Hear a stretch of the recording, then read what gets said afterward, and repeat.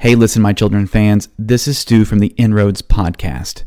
Before we get to our conversation, I wanted to share some news with you. We've started our fall donor drive, and now is your chance to get a gift for your reoccurring donation to Appian Media. Everyone who gives a monthly gift of $10 or more will be shipped this great gift. You can go to appianmedia.org/donation to learn more and to make your monthly reoccurring donation. I'll share what that gift is a little later in the podcast. Now, let's get to the show.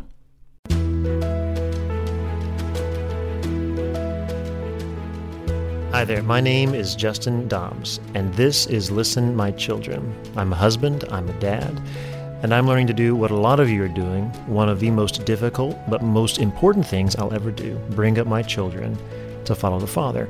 Over the next 7 episodes, we're going to keep walking through the first 5 chapters of Proverbs. You, me, and our kids.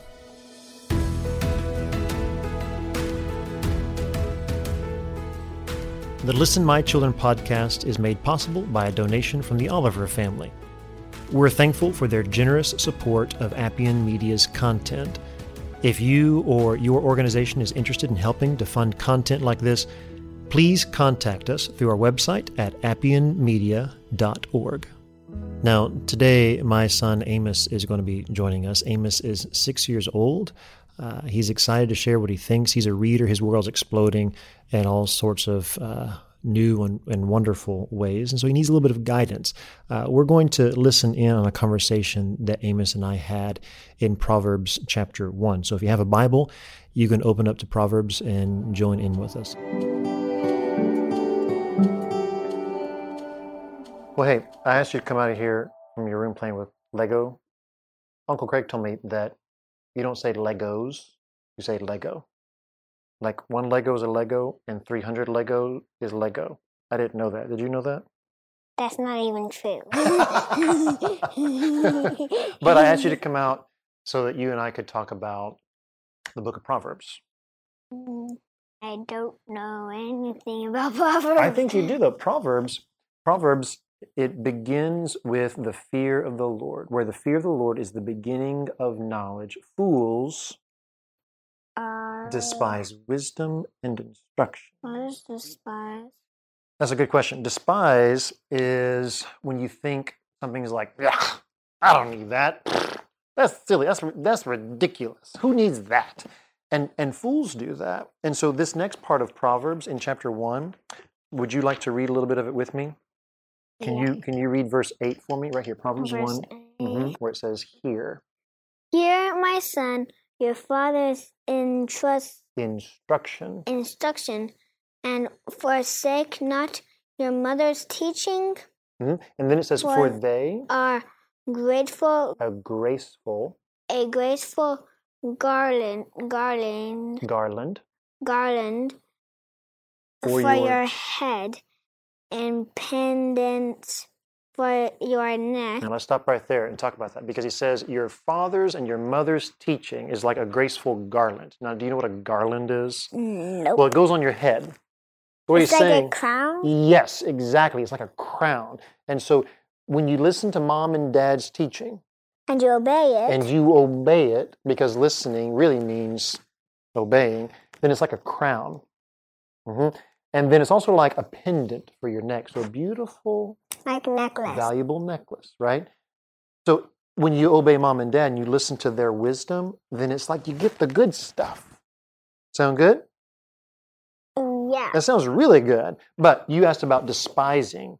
When people despise wisdom, that makes them foolish. Like they get the bad stuff. They get the bad stuff. But here's the thing, they don't know they get the bad stuff. Let me read a little bit more of this, and you listen carefully. You ready? Yep. All right. So, my son, if sinners entice you, which means they say, come on, do not consent. If they say, come with us, let us lie in wait for blood. Let us ambush the innocent without reason, like Sheol, which is where the dead people are. Let us swallow them alive and whole like those who go down to the pit. We shall find all precious goods. We shall fill our houses with plunder. Throw in your lot among us. We will all have one purse. My son, do not walk in the way with them. Hold back your foot from their paths, for their feet run to evil, and they make haste to shed blood. For in vain is a net spread in the sight of any bird. But these men lie in wait for their own blood.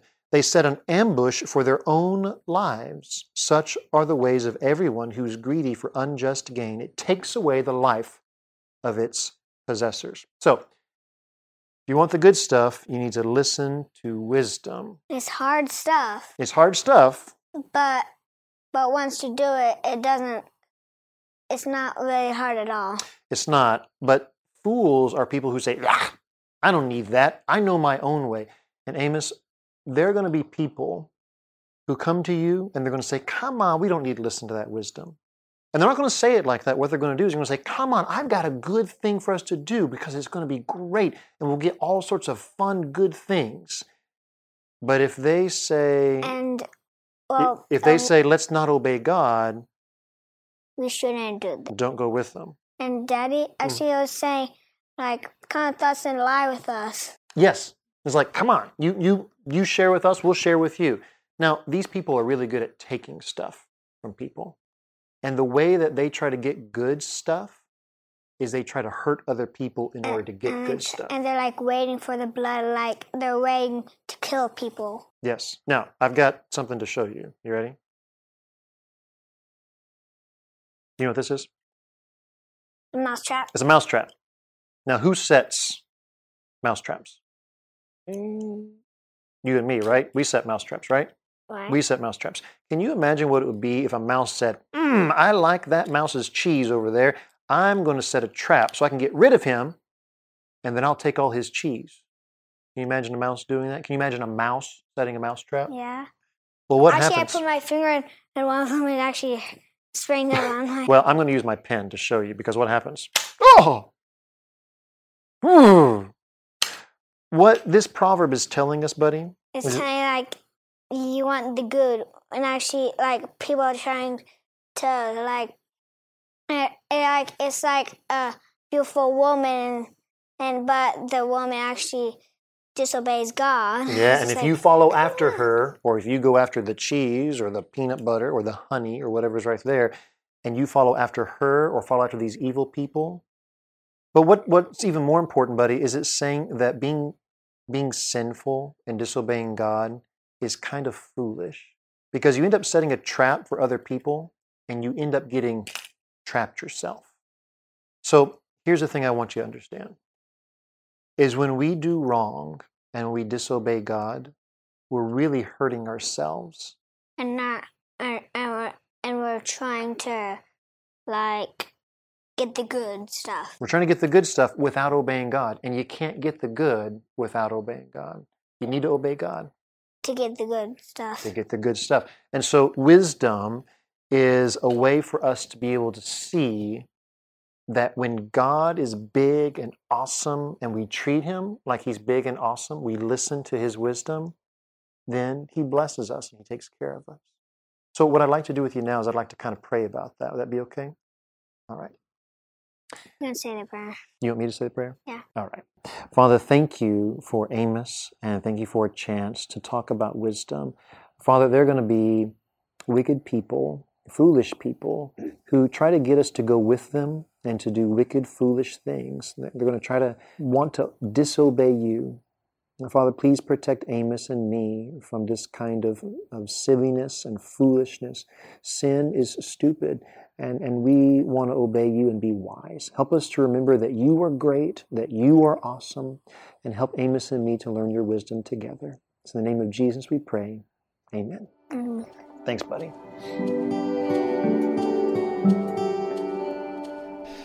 Thanks for joining Amos and me for that conversation in Proverbs 1 as we talked about the folly of sin. There's some really important things in that section. So wisdom, it teaches us the dangers of being foolish, teaches us the dangers of foolish people, and wisdom protects us from all sorts of troubles like that. So what are your thoughts about that?